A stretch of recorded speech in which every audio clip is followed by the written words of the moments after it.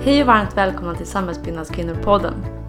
I detta avsnitt kommer ni att möta en gäst som nog ganska många av er känner igen. Amanda Bornicke. Hon har tidigare varit med i podden och var faktiskt en av mina första gäster. Och nu har jag valt att ta med henne igen. Och varför har jag det? Jo, för att detta är en kvinna som inspirerar mig väldigt mycket och hon är normbrytande på många sätt. Jag tycker att hon är väldigt cool för att hon är så ung och lyckas nå ut till så många och inspirera så många med sitt arbete. Allt ifrån att hon vill förändra hela byggbranschen och göra det mer hållbar till att fler vanliga människor ska göra mer miljömedvetna val. Och det som jag också tycker är coolt med Amanda, det är hennes pondus och självsäkerhet som hon utstrålar. Och det skulle jag vilja se mer av ifrån andra kvinnor.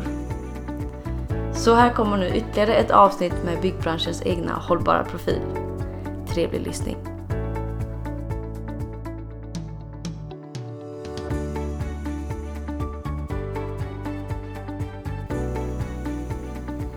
Varmt välkommen Amanda Bornicke till Samhällsbyggnadskvinnor-podden för andra gången. Ja, tack så jättemycket. Jag är sjukt glad att vara här och att du ville att jag skulle gästa din podd en gång till. Det gör jag jättegärna. Det har hänt så mycket också sen vi sist pratade i podden, så jätteroligt. Precis, det har ju det och det är så roligt för mitt absolut andra avsnitt i hela podden släppte jag med dig för typ 1 år sedan. Är det sant? Och det är lite jubileum här nu då. Ja, men... det är 1 års jubileum och jag får liksom vara med en gång till. Fantastiskt. Ja men typ, jag tror vi spelade in, det är lite mer än 1 år sedan. Innan sommar spelade vi in det avsnittet och så var det igång. Ja, så sjukt kul att göra det här igen med dig. Och för första gången vi snackade så pratade vi väldigt mycket om din roll som KMA-ansvarig eller KMA-ledare på CSRI. Exakt. Och lite din bakgrund liksom med hållbarhetsarbetet och hållbar profil och sådär.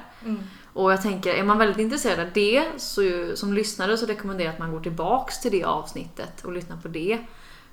Och så tar man i kapseln med det här. För att nu ska vi egentligen gå vidare på vad som har hänt. Ja, eller hur? För det har ju verkligen eskalerat det senaste året också specifikt. Alltså med min roll som KMA. Alltså mina styrelsearbeten som jag har haft i branschen. Och sen nu också min senaste nominering till Stora talarpriset 2020. Precis, det är ju... Ja, men du glömde en sak faktiskt. För när vi snackade för 1 år sedan, då visste inte du om att du var nominerad miljöpriset.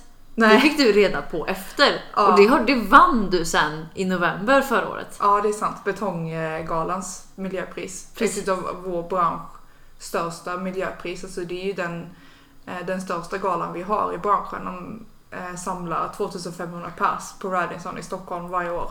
Och delar ut priser till branschhjältar. Du var ju själv nominerad också för jämställdhetspriset. Det är helt galet.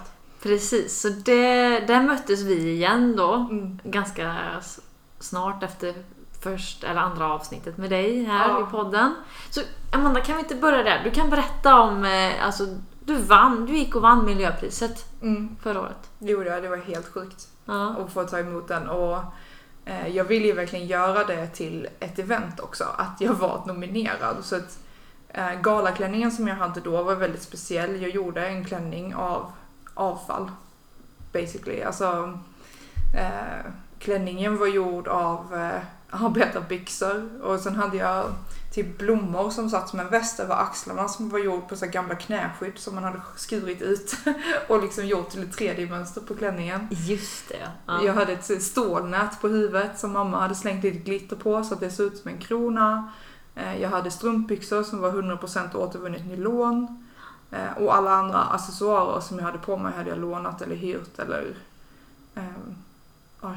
införskaffat, alltså som att jag skulle hyra det. Jag hade inte köpt någonting utan allting som jag hade på mig den kvällen skulle representera olika steg i hur man kan återbruka grejer. Just det, och vad har hänt med den klänningen nu? Den har ju blivit dekonstruerad till ett par arbetsbyxor som jag har liksom på mig när jag är ute och jobbar. Så klänningen var också cirkulär på det sättet att den var sydd bara med en söm runt liksom kjolen. Och så skulle de ta ner den och kunna återanvända tyget efteråt. Så jäkla häftigt ändå. Så du har ändå kvar klänningen fast i en annan skepnad nu kan man säga. Ja. Exakt. Fräckt. Men då gick du och vann det här priset. Och då, de som du hade, de fler som var nominerade, vilka var det?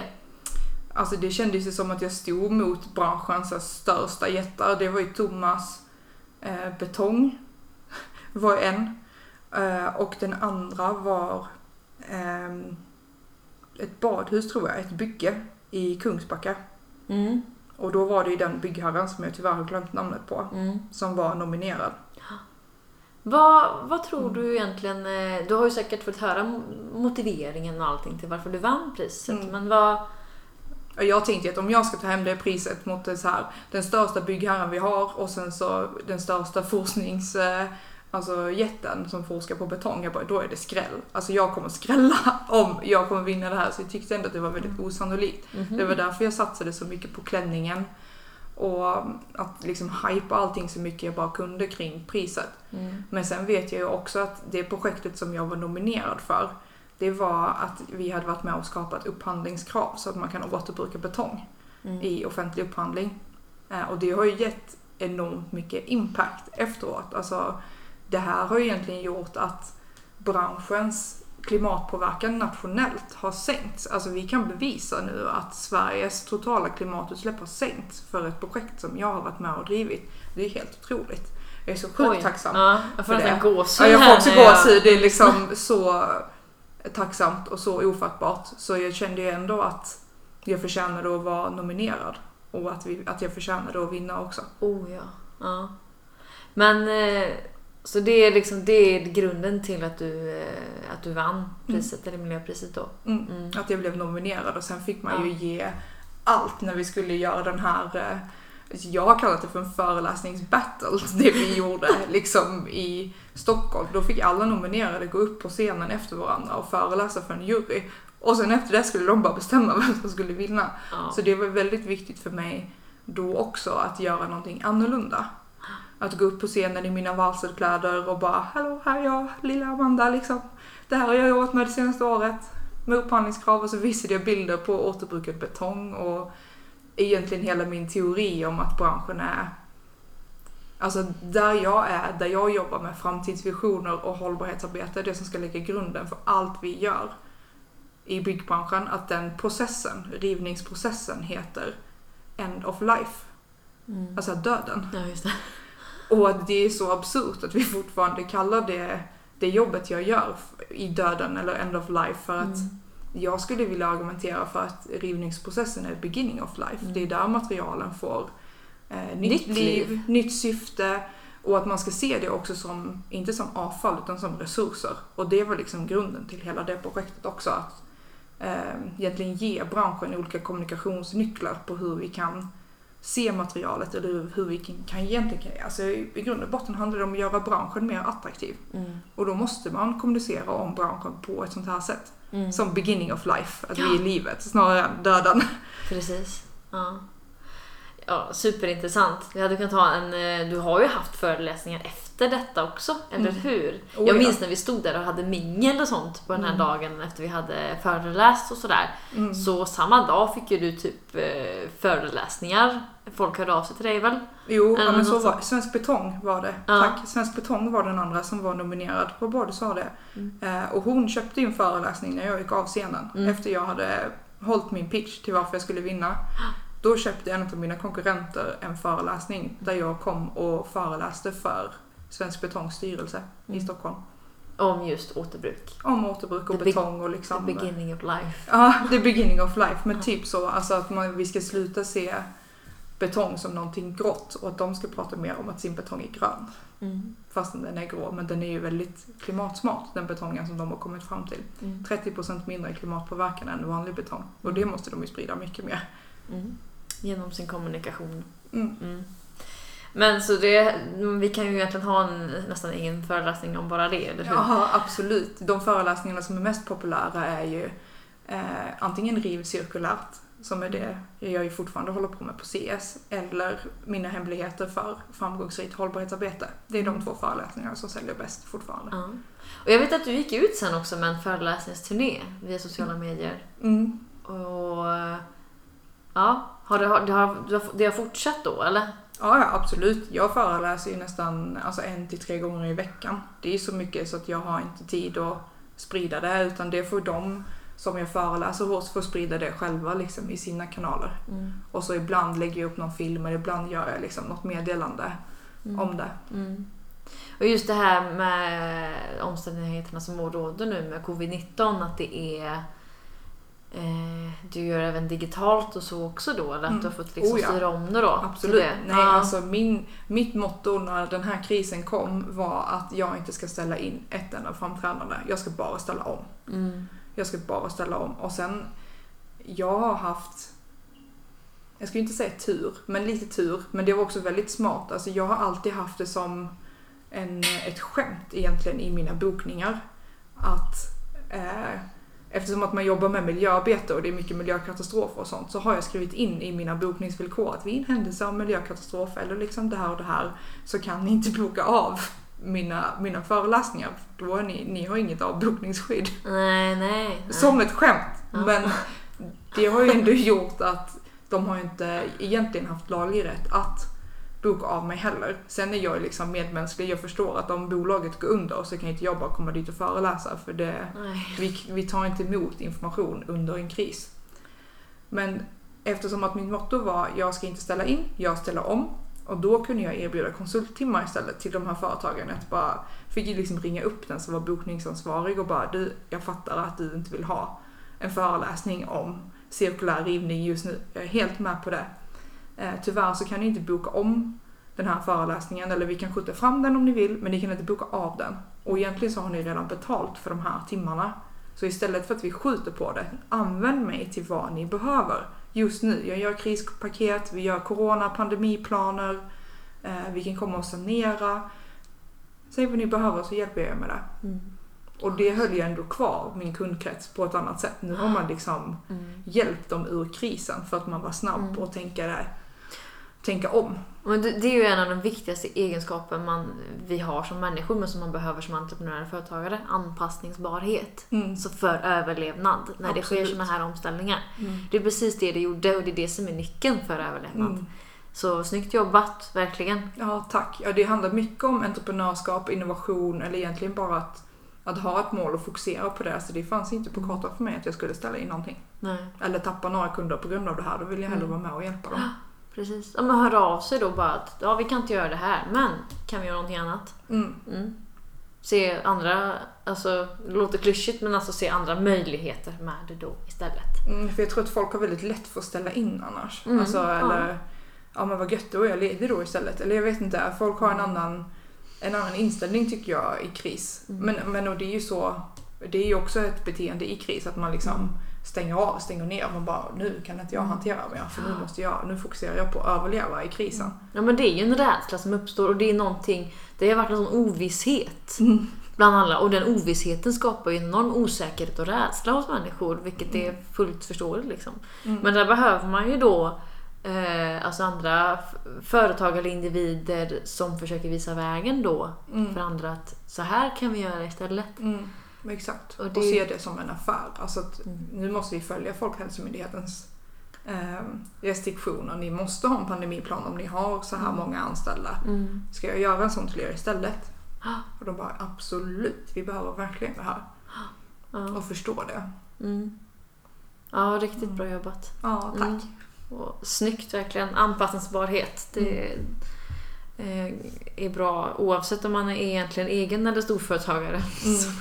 Men det var inte alla som tyckte det. Alltså jag tycker ju exakt som du att erbjuda de här tjänsterna eller att göra det här är någonting bra. Alltså ska ses, vi är ju sanerare, ska vi sitta på all den här utrustningen och all den här kunskapen utan att liksom dela med oss av den eller liksom sälja vidare den till någonting annat. Men det var inte alla som uppskattade det.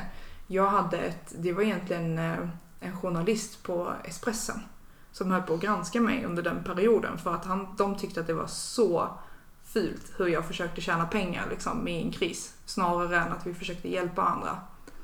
Ja, det här med tolkningsföreträde och sådär. Men jag uppskattar ändå det jättemycket. Så jag uppskattar att vi har journalister och en demokrati som ändå granskar. För jag bara, absolut, granskar du mig hur mycket du vill. Jag är skitintresserad om du hittar någonting som jag kan bli bättre på. Ja. Så länge du får också lov att försvara dig då. Att de inte... så det inte blir vinklat. Ja, det är det som blir... Men det visste jag att det skulle bli ändå. Men människorna som följer mig skulle ju veta att det där inte riktigt är sant. Och vi hade ju motartiklar förberedda ifrån alltså branschorganisationerna. Att det här är mallar som är liksom enligt branschorganisationens standard. Det här är som att sanera vad som helst. Vi sanerar asbest, PCB, PVC. Det här är en barnlek för oss att sanera corona också. Det är inga konstigheter. Men den kunskapen gick liksom inte att förmedla. De bara, men hur kan ni vara så här experter på att sanera? Jo, för att vi har gjort det liksom i snart 20 år. Det är inte någonting annorlunda för oss. Vi har redan alltså all den här utrustningen. Varför ska vi inte hjälpa till och att sanera så att vår sjukpersonal kan arbeta mer säkert? Det var skitviktigt för mig. Men det blev inget publicerat ändå. Det blev inte det. Nej, det är nedlagt. Det blev nedlagt. Ja. Skönt då. Eller alltså, samtidigt som du säger bra att bli granskad så du kan bli bättre, ännu bättre att du ser det på det sättet. Jag välkomnar alla att granska mig. Ja. Det var en väldigt intressant dag på kontoret när han försökte ringa runt till mina chefer och liksom personalen och sånt. Men jag är ju den som är PR-tränad på det sättet, så jag hanterar sådana journalister jättebra. Han försökte sätta dit mig flera gånger men det gick inte. Nej, snyggt. Och sen dess har du inte hört någonting från honom heller? Nej, det har jag inte. Men han är känd för att vara väldigt vänster. Han är absolut väldigt vänster i sitt sätt att skriva. Och hans mål med sin journalistik är liksom granska företag som är mer kapitalistiska och så. Ja. Då får man tänka och tycka vad man vill om det. Ja, exakt. Och då får man liksom, absolut, gör du det? Intressant. Och få möjlighet att någon granskar mig liksom ur den politiska vinkeln. För det hade inte jag tänkt på. Jag hade inte tänkt på att hela den politiska inriktningen skulle kunna tolka mitt arbete på det här sättet. Så jag lärde mig hur mycket som helst. Nu vet jag exakt hur jag liksom ska kunna förmedla till den gruppen också utan att det blir några misstolkningar. Intressant.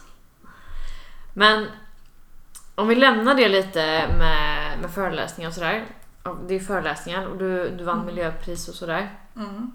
Men sen, vi måste komma in på det här. För efter jag hade haft min intervju med dig, med podden, så startade du en egen podd strax efter det. Ja, exakt. Hållbar profil podcast. Det gjorde jag. Det var liksom sista... Jag behövde bara få sitta med i podcasten och ha någon och fråga liksom lite med utrustning eller så här jag ville bara se hur du gjorde. Och sen så gjorde jag exakt likadant när jag skulle starta min podd. Men berätta lite om det här. Alltså, vad var tanken med det och hur går det med det idag och sådär? Ja, men Hållbar profil podcast är ju en hållbar podcast med hållbara intervjuer. Så jag intervjuar andra hållbara profiler. Alltså oavsett bransch, oavsett ålder, oavsett etnicitet eller bakgrund. För jag saknade det, alltså egentligen i poddvärlden när man pratar om hållbarhet. Alltså om det är en blond ung tjej som intervjuar, då är det en blond ung tjej som är gäst också. Så alla ser exakt likadan ut. Och jag tyckte att det var så många perspektiv som fattades. Och sen fattades jag en hållbar podcast som intervjuar lite vem som helst. Du behöver inte vara en chef eller en jag vet inte, så här organisationsgrundare, eller du behöver inte vara någon för att sitta med i min podcast. Alltså min vision med mitt hållbarhetsarbete är att alla kan vara en hållbar profil oavsett vem man är. Så därför var det jätteviktigt för mig att ha extremt mycket mångfald bland mina gäster. Jag skulle möta människor som jag normalt kanske inte skulle sitta och prata om hållbarhet med. Det är lite så jag tänker med den här podden också. Att jag stirrar mig inte blind på liksom... Jag försöker nischa mig till branschen så. Men sen har jag inte stängt gränserna heller. Men att verkligen att få folk som är bra och viktiga profiler för mina frågor jag driver då. Med jämställdhet och inkludering. Och det kan vara både kvinnor och män också. Ja, exakt. Och sen så startade jag ju podden med egentligen för att uppmärksamma Overshoot Day. Och det är ju en dag där egentligen de ändliga resurserna har tagit slut för det året. Alltså man kan jämföra det med om vi har en ekonomisk budget för hela året, så tar pengarna slut redan i augusti. Och resten av året så får vi låna av vår familj, våra vänner och så här, framtidens alla generationer. Men eftersom att det är resurser vi pratar om och inte pengar så blir det liksom en skuld som vi aldrig riktigt kan betala tillbaka till våra framtida generationer. Så hela målet med podden var att uppmärksamma Overshoot Day. Det var mycket resursfokus. Och sen på sikt så skulle det ju vara att få Overshoot Day att hamna senare och senare varje år. För den trenden som är nu är att vi konsumerar mer och mer varje år. Och därför hamnar Overshoot Day också tidigare på varje år. Men i år, 1 år efter jag startade min podcast, så har den blivit senare på året. På grund av coronapandemin. Aha. För i år har vi konsumerat mindre och det är jätteintressant. Jag skulle kunna prata om det hur länge som helst. Men, och jag kommer ju skriva lite mer blogginlägg och sånt om det här. Där jag ska tolka de siffrorna, vad det egentligen innebär att Overshoot Day är senare år. Alltså det har inte hänt på 20 år att Overshoot Day hamnar på ett senare datum. Så det är jätteintressant. Men när har den varit på det här datumet innan nu då? Jag har lyssnat själv på det men jag har inte lagt det på minnet. Förra året så var det den 29 juli. Det var då jag startade podden. Det var då jag släppte första avsnittet. Just det, i samband med det. Och i år är det? Igår. Vad var det för datum igår? Den 22 augusti? Ja, det stämmer. Den 22 augusti. Ja, det är nästan alltså en månad. 24 dagar för att vara exakt. Ja, just det. Fräckt. Ja, det är som sagt ett eget avsnitt för sig. Det är ett då. helt eget avsnitt. Bara en observation som är kul att dela med sig av nu. Och för lyssnarna också som inte vet vad Overshoot Day är, så är det kul att sprida det och prata om det konceptet. Ändå att det finns en sån dag. Och i hållbarhets- eller miljöbubblan så är det som en egen nationaldag fast den är lite sorglig. Precis, Men, och andra hållet liksom. Men corona, om vi tar det, om du tar snabbt briefa där, vad har vi liksom minskat med resurser? Jag tänker direkt på flyg och sånt, flygresor. Flyg, absolut. Och transporter, men också konsumtion överlag. Alltså folk har ju blivit permitterade från sina jobb, så vi handlar ju mycket mindre. Oavsett om det är mat, kläder eller prylar, så har vi handlat väldigt mycket mindre i år jämfört med förra året. Och det tror jag är huvudsaken till varför den här har flyttats. En annan teori skulle kunna vara att vi inte har skövlat lika mycket skog. För att industrierna har stått liksom lite på paus i pandemin. Precis. Och därför skulle det också kunna vara. Så det är inte helt givet att det bara är konsumtionen. Det skulle kunna vara att vi har liksom sparat mer grönska. Och det är också en del av den här ekvationen, hur man räknar fram Overshoot Day. Ja, men precis som du säger, många industrier har faktiskt varit helt stängda ett tag. Liksom, varit tvungna att stänga i hela världen. Men samtidigt skrämmer det med lite också risken att nu kan ju de gasa som fan sen. Alltså tänk om man gör det nu och så blir det Overshoot Day i juni istället nästa år då. Exakt, så man vet ju inte riktigt. Och sen är jag ju också väldigt intresserad av i år, just eftersom att det är lite speciellt år, vad man har valt att inte ta med i den här ekvationen. Vad är det som man inte har valt att räkna in? För det är jätteintressant. Alltså framförallt med folk som har varit utan jobb och sånt. Är det med? Eller vi har inte kunnat exportera lika mycket avfall till Afrika, för de industrierna är också stängda. Det borde egentligen vara med i de siffrorna, det tror jag inte att det är. Men det här är ett blogginlägg som kommer komma ut snart. Ja, men det är bra. Så to be continued, säger vi där. Fortsättning följer. Ja, jag är inte helt såld. Jag tycker aldrig att man ska vara helt såld när det släpps ny data som är så revolutionerande på det sättet. Man måste fortsätta vara kritisk och se. Källkritiska, absolut. Oavsett vad det egentligen, vad det handlar om. Ja, absolut. Men det är din podcast och den finns då på Spotify. Den finns på Spotify, Podbean, Acast. Du hittar den där alla poddar finns. Och den trendade ju också den månaden som den släpptes. Vi finns på poddtoppen. Den var en av de mest lyssnade poddarna inom liksom sin kategori då. Vi har fortfarande, jag tror vi är uppe i typ 7000 lyssningar eller sånt nu i 10 olika länder. Så det är skithäftigt. I 10 olika länder också? Ja, det kan du också se på Podbean. Ja, men det vet jag. Men på svenska ändå. Spännande. Jag har haft någon ifrån Australien någon gång som man bara... Men det är ju säkert svenskar som bor utomlands. Jo. Alltså så enkelt är det ju. Ja, precis. Men ändå spännande. Ja, men det var om din podcast där. Sen så har vi ett annat viktigt, eller en punkt eller ämne här som vi måste beröra. Och det har du redan nämnt, men du är ju nominerad till årets stora talarpris. Ja, helt ofattbart. Jag typ svimmade när jag fick motiveringen. Ja, när blev det här färdigt? Den 18 augusti var pressreleasen på alla som har blivit nominerade. Och det är nyss alltså. Det är nyss, ja. Och ja, berätta om detta. Och vilka fler är nominerade och vad innebär det här nu? Det är ju 19 nominerade totalt. Juryn, eller det är egentligen en vd på ett PR-företag som väljer ut 10 stycken som han tycker har gjort en unik talarinsats under året. Då nominerar han 10 helt själv och sen så är det 9 stycken som blir nominerade av en jury som också han har valt ut. Och varje liksom jurymedlem får liksom välja in en som ska stå med på listan. Jag blev invald av en jurymedlem och det är så jag hamnade på listan. Så tacksam såklart att få vara med på den här listan. Hon hade sett talet som jag höll som streamades ner till klimattoppmötet i Madrid som var i december. Och där satt jag i en panel tillsammans med vår vice statsminister Isabella Lövin, 2 andra ungdomar som var ifrån Island och Finland var den andra ifrån. Och sen var det också Islands handelsminister som satt med. Och vi satt och diskuterade ungas engagemang i klimatfrågan. Och det tyckte hon var jättebra. Så det var det som ledde dig egentligen till den här nomineringen? Ja. Fräckt. Och vad innebär det här nomineringen för dig nu då?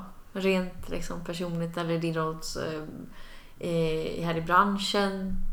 Personligt. Alltså jag tror egentligen aldrig att jag har sett mig som en talare på det sättet. När jag kollar på de andra som är nominerade så är de retoriker eller så berättare på ett annat sätt.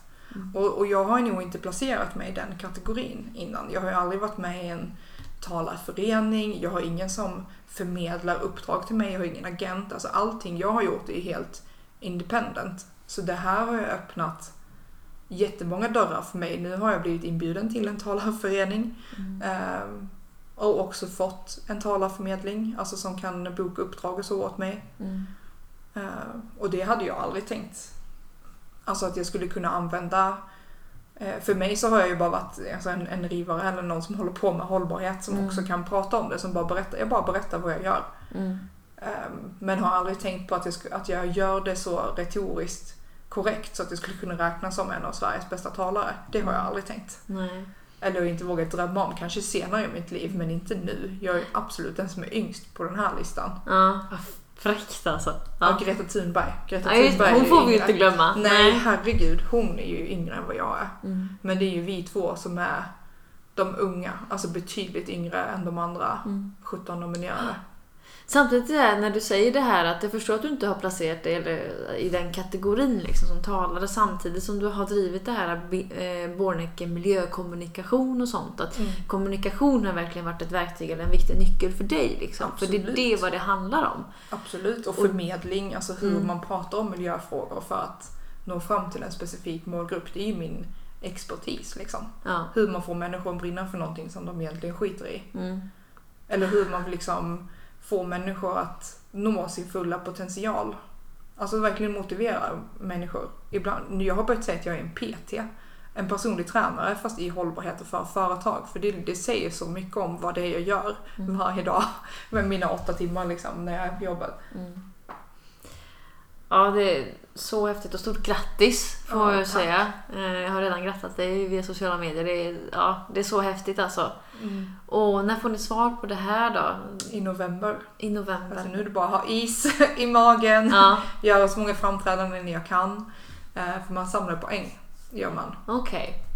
Alltså poäng i retorik och talarkonst. Okej. Så det blir spännande. Så det är juryn som poängsätter liksom olika framträdanden man gör. Och så får man poäng sen. Okej, så ni har...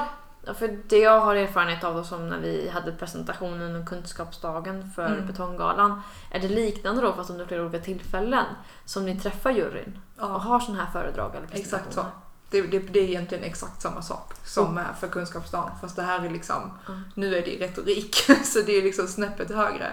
Eller på presentationen så är det liksom, man får ju förbereda sig på ett annat sätt. När det är så mycket talarkonst på G.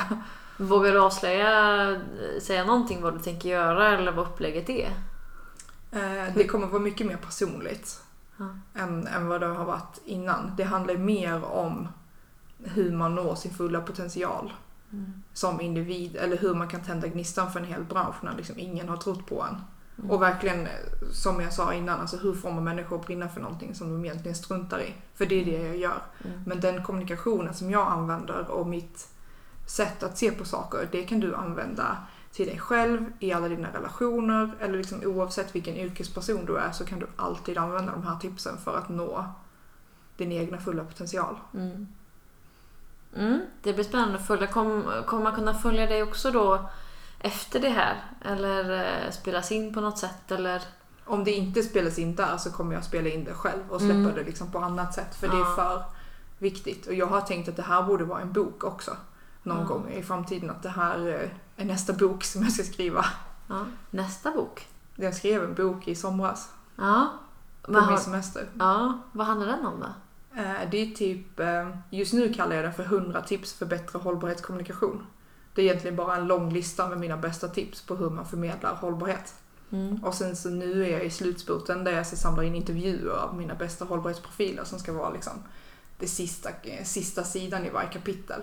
Tanken är att den ska släppas nästa år under Almedalen. Wow, det visste jag inte. Nej, det är inte så många som vet den. Den har varit lite på LinkedIn, men egentligen bara i den här enkätformen. Annars så har jag inte börjat sprida den så mycket än. Nej. Ja, det blir spännande att följa upp också då, Amanda. Som sagt, mycket på G. Verkligen. Och mycket har hänt.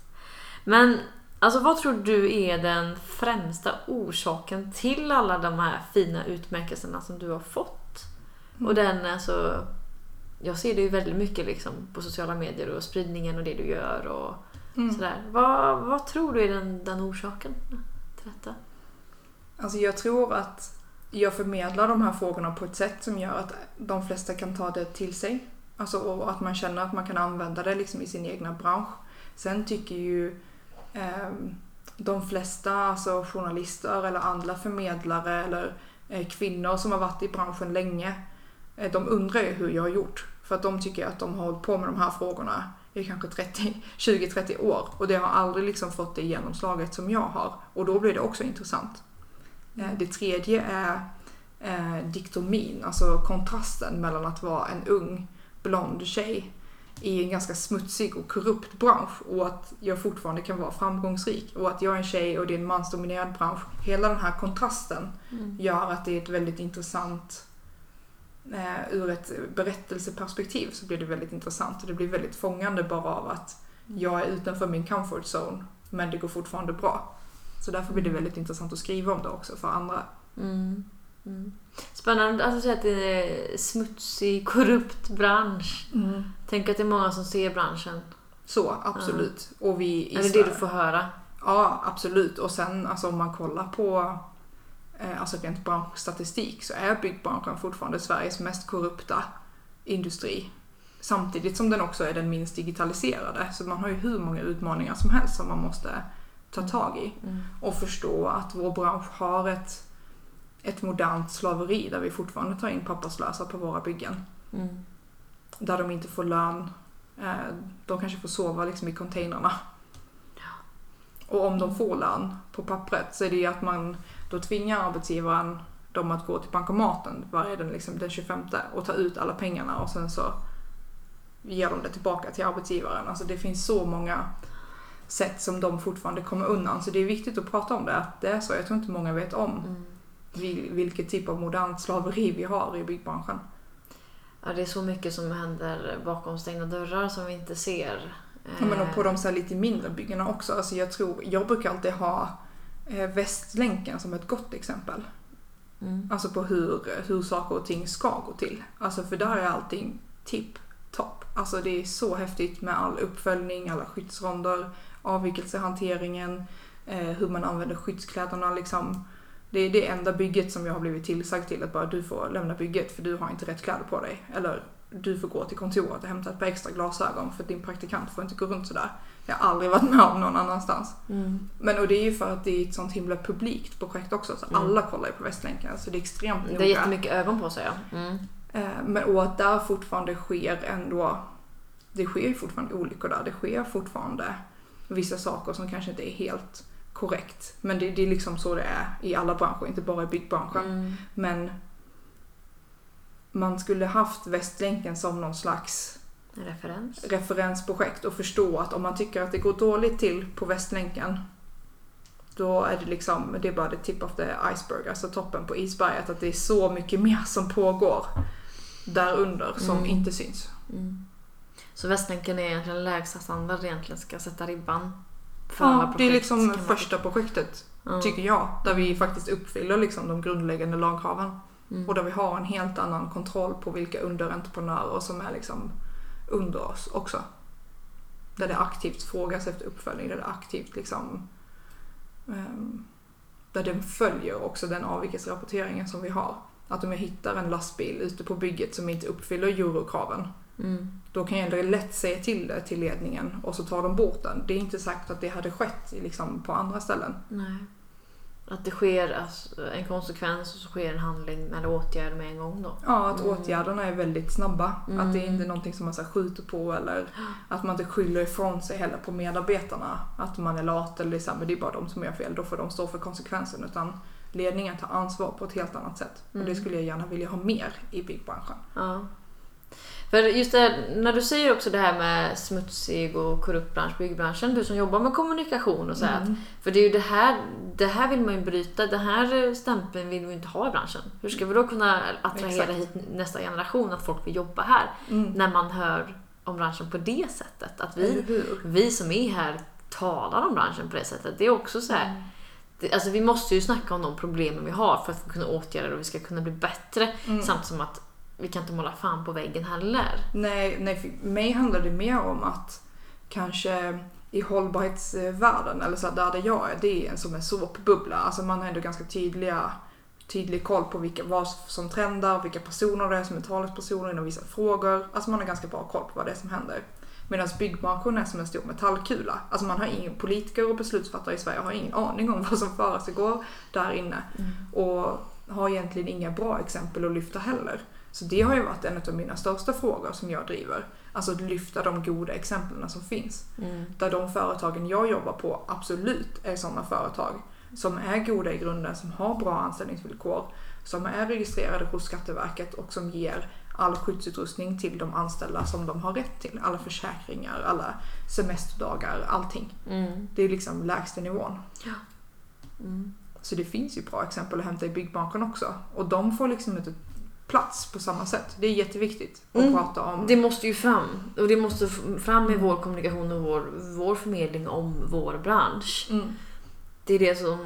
För alltså det är så viktigt, det, som jag återigen tänker på i mitt arbete också med jämställdhet och inkludering liksom, i en mansdominerad bransch. Att jag vill ändå tala gott om min bransch med de här frågorna också, för att det finns sen så sker det alltså skit också som vi måste tala och beröra. Vi kan aldrig släppa det förrän vi har liksom åtgärdat det. Så nej, är det ju, sen är det här är ju liksom frågor som vi kommer aldrig komma undan. Alltså man kommer alltid behöva jobba med dem. Alltså rent med hållbarhet eller miljö eller säkerhet liksom.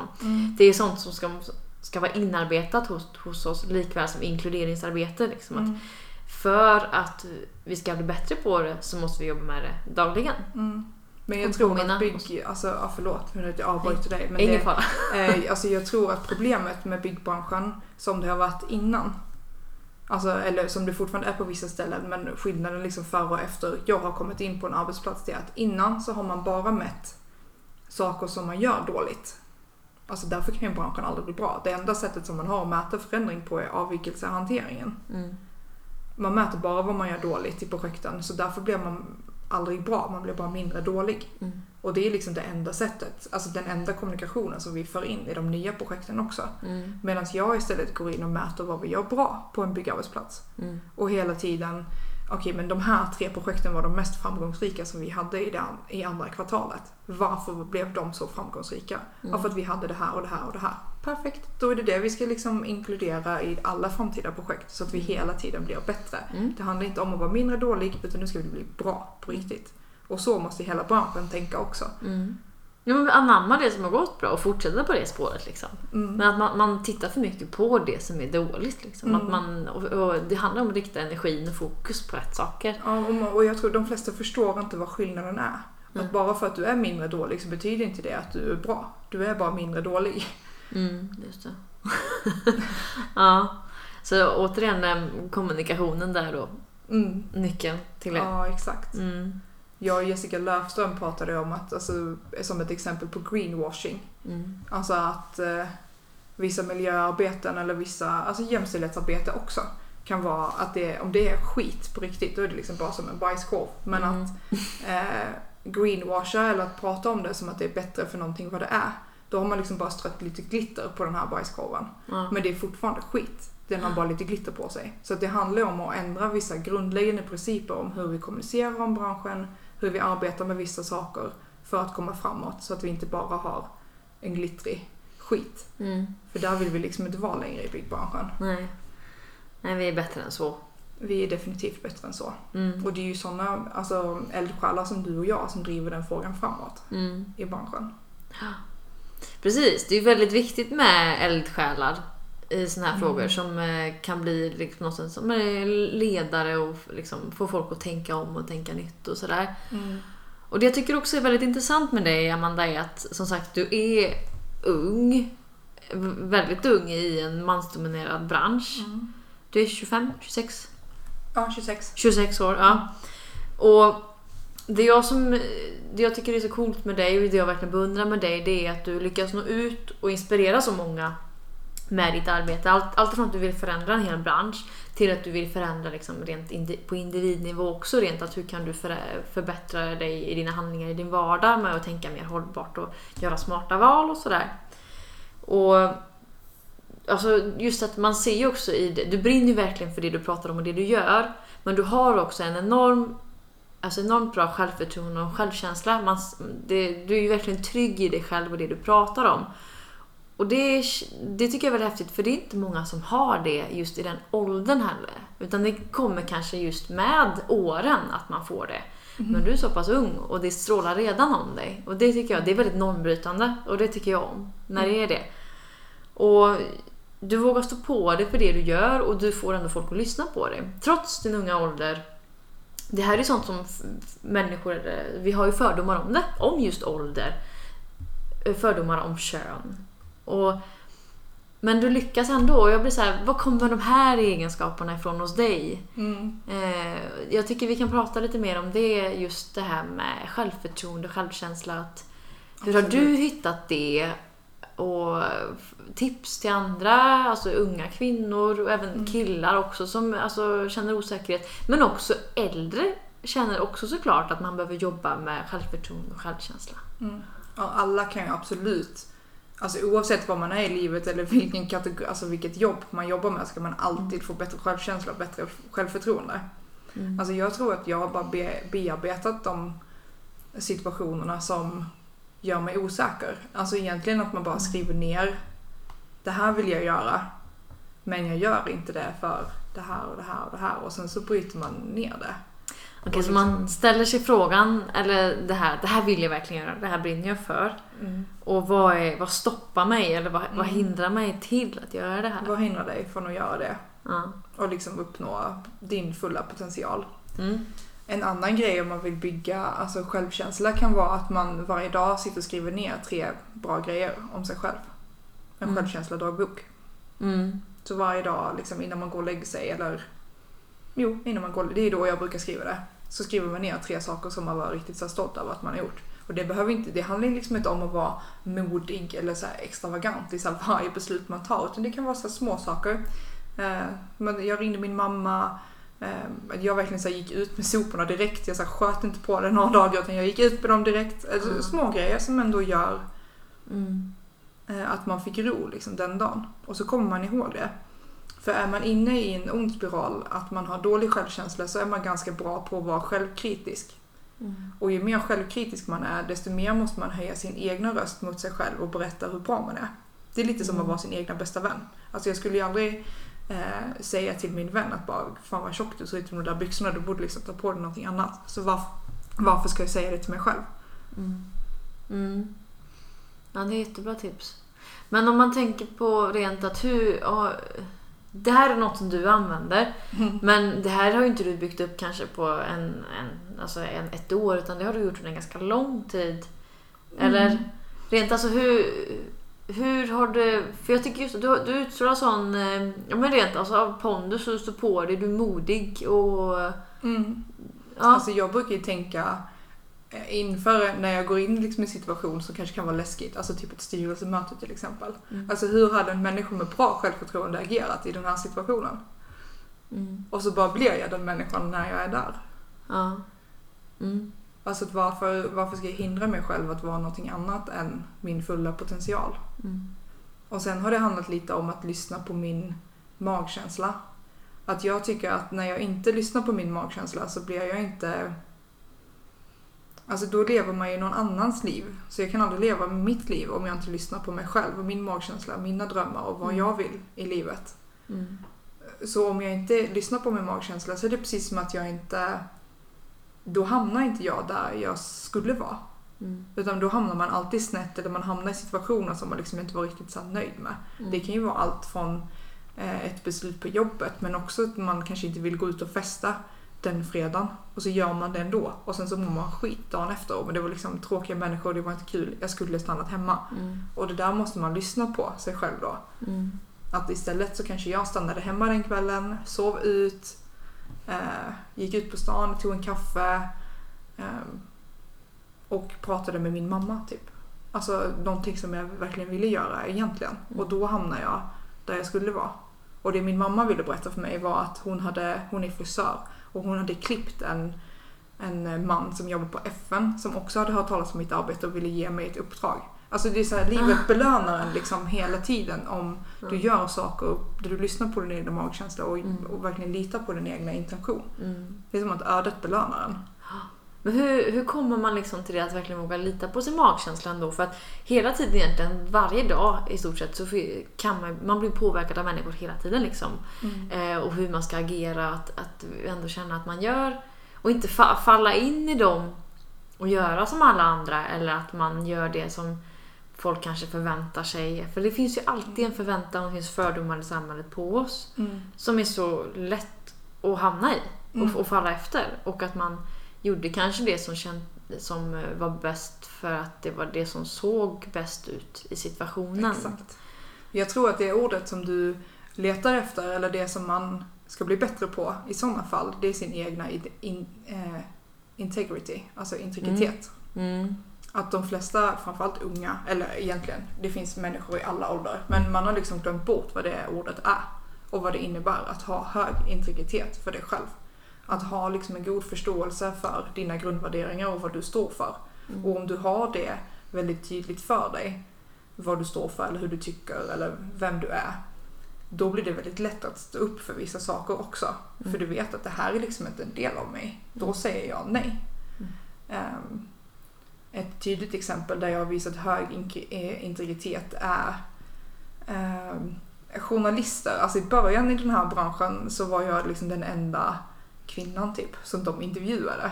Och då var det ofta att jag kunde få frågor som vad har jag för kläder på mig? Vad har jag köpt dem? Funderar jag på att skaffa barn snart? Alltså du vet, det var så absurda frågor som de aldrig skulle ställa till en man.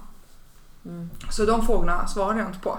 Det är bara, jag tänker inte prata med dig, du är en oseriös liksom, journalist. Du får läsa på lite om vilka frågor eller vem jag är eller vad du kan ställa till mig. Och det blev inte så bra. Då tyckte jag att jag liksom var lite för bitchig och lite för stå på mig. Liksom. Tyckte de det? Man vill ju fortfarande få intervjuer. Alltså det är ju en jättebra plattform. Så man måste ju möta dem där på mitten på något sätt. Så då behövde jag hålla mig inom min egna integritet samtidigt som jag måste möta dem. Det var då jag började ha kläder som var från återbrukat material. Som på Betonggalan till exempel. Då hände det exakt samma sak. Att det kom fram journalister till mig och frågade, men vad har du för kläder på dig? Jag bara, de är faktiskt gjorda så återbrukat avfall. Hela outfitet bara, aha, det var ju skitintressant. Och så kunde man liksom flytta deras fokus till det utan att jag sårade mig själv och vad jag själv stod för. Men jag tycker nu kommer du på ett väldigt intressant spår här nu, Amanda, just det här med bara att få intervjuer som kvinna i byggbranschen då, där man ställer frågor, istället för att ställa frågor om ditt jobb och det du gör och din expertis, så ställer man frågor om vad du har för kläder, skaffa barn, alltså som inte har med din karriär att göra egentligen. Och det är så extremt det här med förväntningar på kön i samhället. Ja, säger ju jättemycket om den okunskapen som fortfarande finns kvar. Absolut. Än idag. Och det som är så här att de journalisterna som ställer de frågorna, de tänker inte på det själva. De är inte riktigt medvetna om att de har de förväntningarna. Nej, exakt. Utan det har de antagligen, det bara kommer.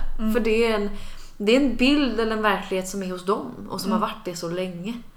Så det är det som är så här, där måste vi också visa vägen för dem liksom. Ja, exakt. Men och det gör man ju i sådana här situationer, för att det är så extremt viktigt att vara medveten om vilka normer som finns och vilka normer som ändå är i branschen, för att annars kan vi inte bryta dem. Nej. Alltså, så därför måste man ändå ta tillvara på sådana situationer där det är väldigt mycket normativt och där man får sådana frågor, för att sen bara flippa det helt totalt och bara, jag har faktiskt återbrukade kläder liksom från topp till tå, och de bara, aha, skitintressant. Då ledde man ändå bort, eller ledde frågorna till min expertis och vem jag är som en miljöindivid, och inte liksom bara som kvinna, utan vem jag är som... Och intresse för kläder.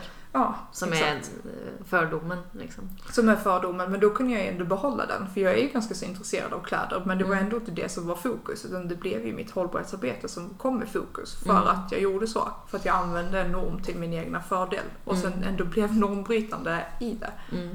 Precis, det är en bra strategi, samtidigt som att man måste faktiskt där och då, att det är så viktigt när en norm blir så uppenbar för oss som ser det är där vi måste göra det här osynliga till synligt, precis i det skedet, och ifrågasätta det som faktiskt görs där i den situationen. Och inte kanske på det här, jag tänker inte svara på det, utan det handlar väl snarare om att ifrågasätta att jag vill inte bli intervjuad för att jag är kvinna och vilka kläder jag bär, utan jag vill bli bara rent vara konkret där och säga det. Så viktigt. Ja, att vi säger, för det kommer ju de göra att de tappar hakan och känner sig jävligt dumma antagligen. Oh ja. Alltså, liksom, för då blir det så tydligt. Förlåt, säger de liksom. Men bara, gud, jag har inte tänkt på det här. Nej. Det kan också vara intervjuer där de aktivt liksom, ja, men kan du ta på dig någon grön klänning typ? Och jag bara, nej, alltså eller vad menar du? Jag har ju mina varselkläder precis som alla andra när jag jobbar. Kan jag ta på mig dem?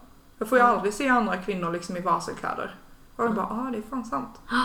Eller att de vill att jag ska posa typ med hjälmen så här på höften. Medan alla grabbar får ha den på huvudet. Jag tycker också, vadå, jag är inte rädd om mitt hår. Eller vad menar du? Varför skulle jag inte kunna ha min hjälm på huvudet? Det har jag ju varje dag i jobbet. Precis. Och att de är liksom en del av förmedlingen också. Ja. Så det är jag extremt medveten om. Ja. Och det ska man vara medveten om. För att det är likadant där. Om du inte vet vad normen är, så kan du aldrig vara normbrytande heller. Nej, precis. Eller du måste veta vad din comfort zone är, för att du ska veta hur du kommer ur den. Jag tänker mycket på min inre sabotör, som man ändå slåss med fortfarande varje dag. Även om man har fått mycket priser eller man är en framgångsrik ledare, så har man ju fortfarande en röst eller en osäkerhet med sig varje dag som ändå säger till att men du är inte tillräckligt bra, du är falsk, det du gör är inte tillräckligt, du borde göra mycket mer. Och som hela tiden försöker hindra en. Ja. Och så måste man väga upp det med en bra röst. Och man får inte låta den där styra en för mycket. Jag tror att, för den finns ju där oavsett vad man jobbar med eller vad man är. Ett tag så tänkte jag att jag aldrig skulle kunna stå på händer för att jag är överviktig typ. Alltså det är en grej att jag kan inte göra vissa fysiska träningsmoment för att jag är överviktig. Jag har aldrig sett någon annan större människa liksom göra de här övningarna, så därför kan inte jag göra det heller. Och utan att ens ha provat så bara skiter jag i det. Därför att jag har aldrig sett någon annan göra det. Sen så har jag haft människor runt omkring mig som så här och verkligen får ur min comfort zone, som får mig att förstå min fulla potential. Så det är viktigt att ha människor runt omkring sig som man inspireras av, som inte blir rädda eller upprörda när man liksom pratar om sina drömmar eller vad man vill uppnå. Utan man ska alltid uttrycka liksom sina åsikter, oavsett hur extrema eller speciella de är. För det är lite då man ser vilka som är kvar. Och vilka som är ens liksom verkliga vänner. Och egentligen de människorna som kan hjälpa en dit också, som kan hjälpa en uppfylla ens mål, är ju de som stannar kvar. Men det här med sabotörer eller inre röst som man har, som vi alla har, det är den som väcker den här rädsla och osäkerhet inom oss. Och det är den som gör att lyssnar vi för mycket på den, då når vi inte den utveckling som vi vill ha. Utan det är den vi ska utmana. Du sa en annan gång, eller om det var innan vi började prata här, att när man hör den, då ska man snarare bli peppad och bara, nu är jag på väg mot utveckling. Det är hit jag ska gå. Nej, men så brukar jag alltid tänka. För att min inre sabotör blir liksom som mest tydligast, eller den rösten blir nästan liksom lite högre när jag är på väg ut i min comfort zone. Eller när jag är på väg att göra någonting som jag kanske inte har gjort innan och det blir liksom lite läskigt. Så nu vet jag ju det, att min sabotör är där precis när jag håller på att gå ut i min comfort zone. Så det kan jag vara lite trygg i nu. Att bara, wow, jag kommer lära mig någonting nytt idag. Fan vad coolt!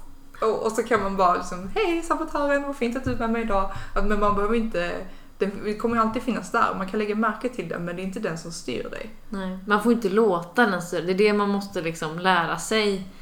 För det är någonting som lätt kan ta över för många, tror jag. Att man lyssnar för mycket på det. Absolut.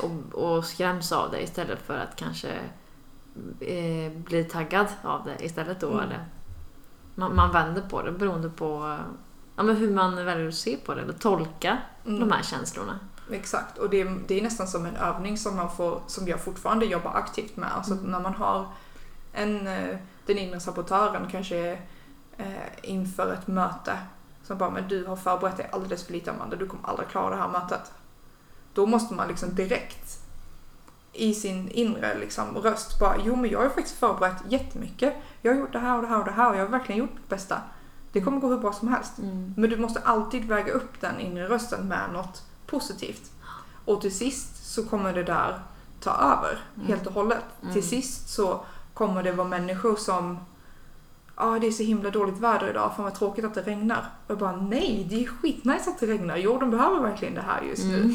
Alltså det kommer smitta av så mycket. Och till sist när du har den här, när den övningen i dig naturligt, då blir du inkapabel till att se saker på ett dåligt sätt. För du har lärt dig hur du kan vinkla det liksom till något positivt.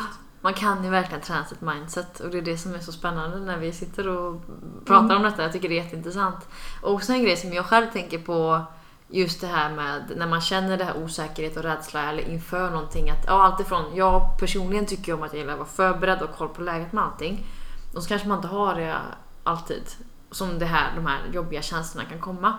Men någonting som jag ofta brukar tänka själv, det är ju så här: vad är det värsta som kan hända? Ja, skitbra. Så här, det är oftast när man ställer den frågan till sig själv kommer man fram till, nej, det kan inte hända så mycket faktiskt. Jorden går inte under. Nej, jag gör inte bort mig heller. Nej, och vad gör de om jag gör bort mig och jag ska ta bort det? Vem har inte gjort det liksom? Jag får göra en rolig grej av det då.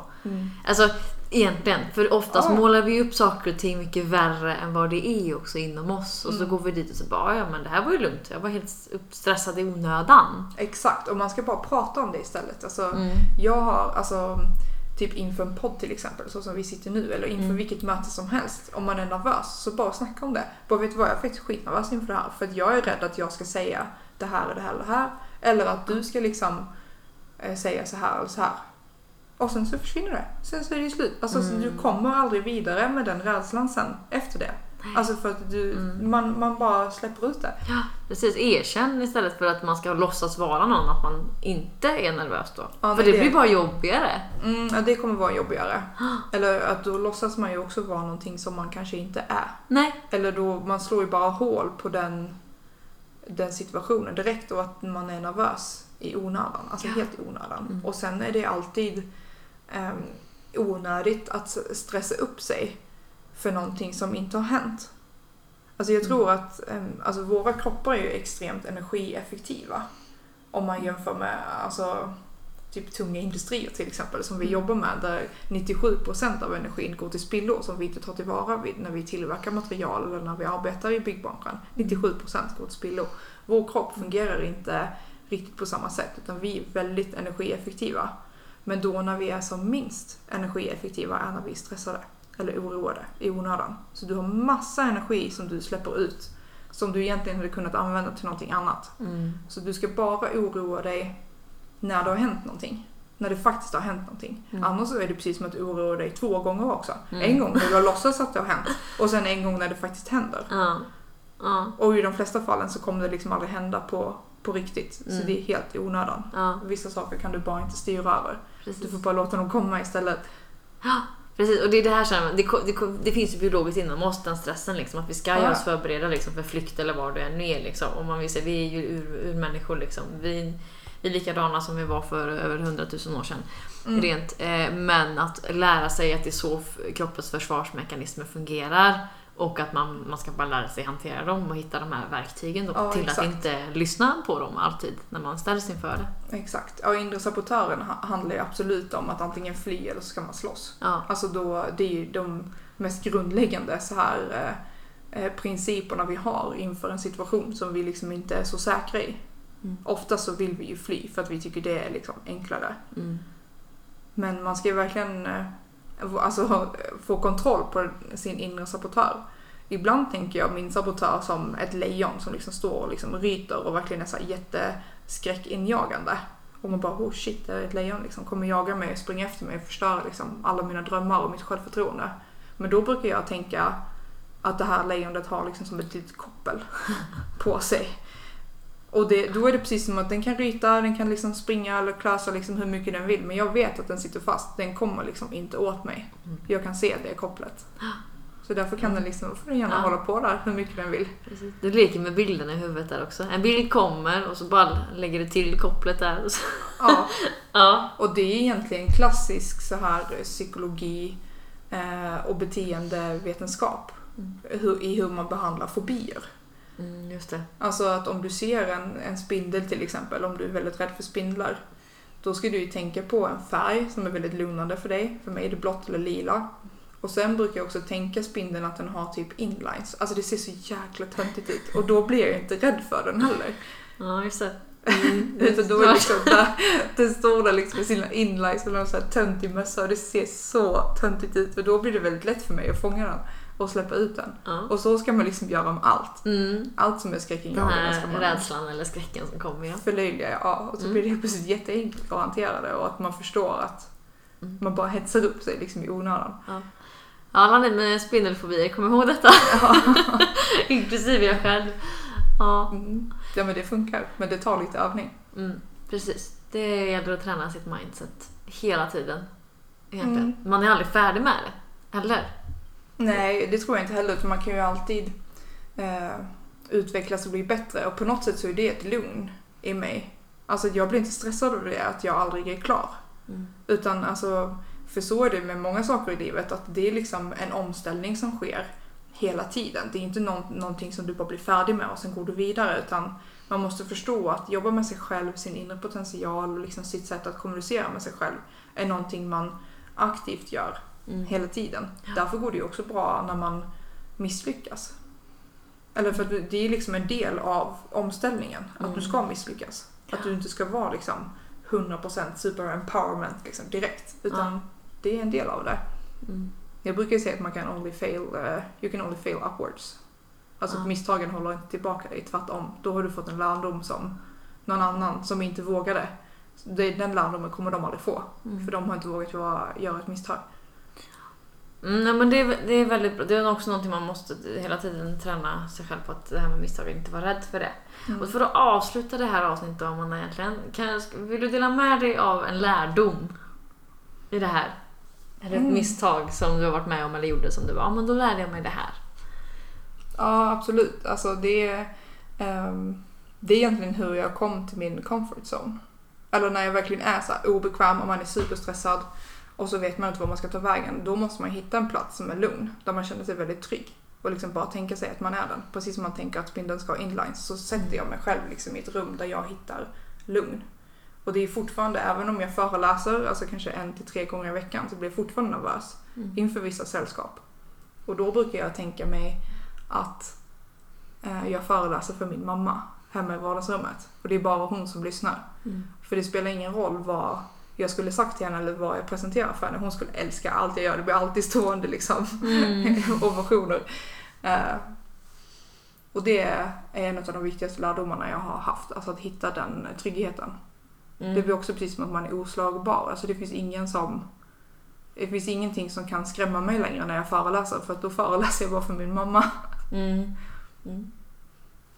Ja, då sätter vi punkter då för dagen, tycker jag. Det har varit jätteintressant att lyssna på dig, Amanda. Ja, tack själv. Det är jättekul att få vara med i din podd. Jag rekommenderar verkligen alla som sitter och lyssnar att om de är sugna på att vara med i podden så kör. Det är bara att höra av sig till mig förstås. Och ni kan gärna följa mig i sociala medier om ni tyckte det jag sa var bra. På Instagram heter jag Amanda Borneke. Eller bara på LinkedIn, Facebook. Kommer finnas på Tinder också om ni swipar tillräckligt länge. Det här var det officiellt då. Men följ mig gärna på Instagram eller LinkedIn. Det är där jag delar med mig av liksom allt som har med jobbet och mitt hållbarhetsarbete i byggbranschen att göra. Men tack så mycket för att ni lyssnade.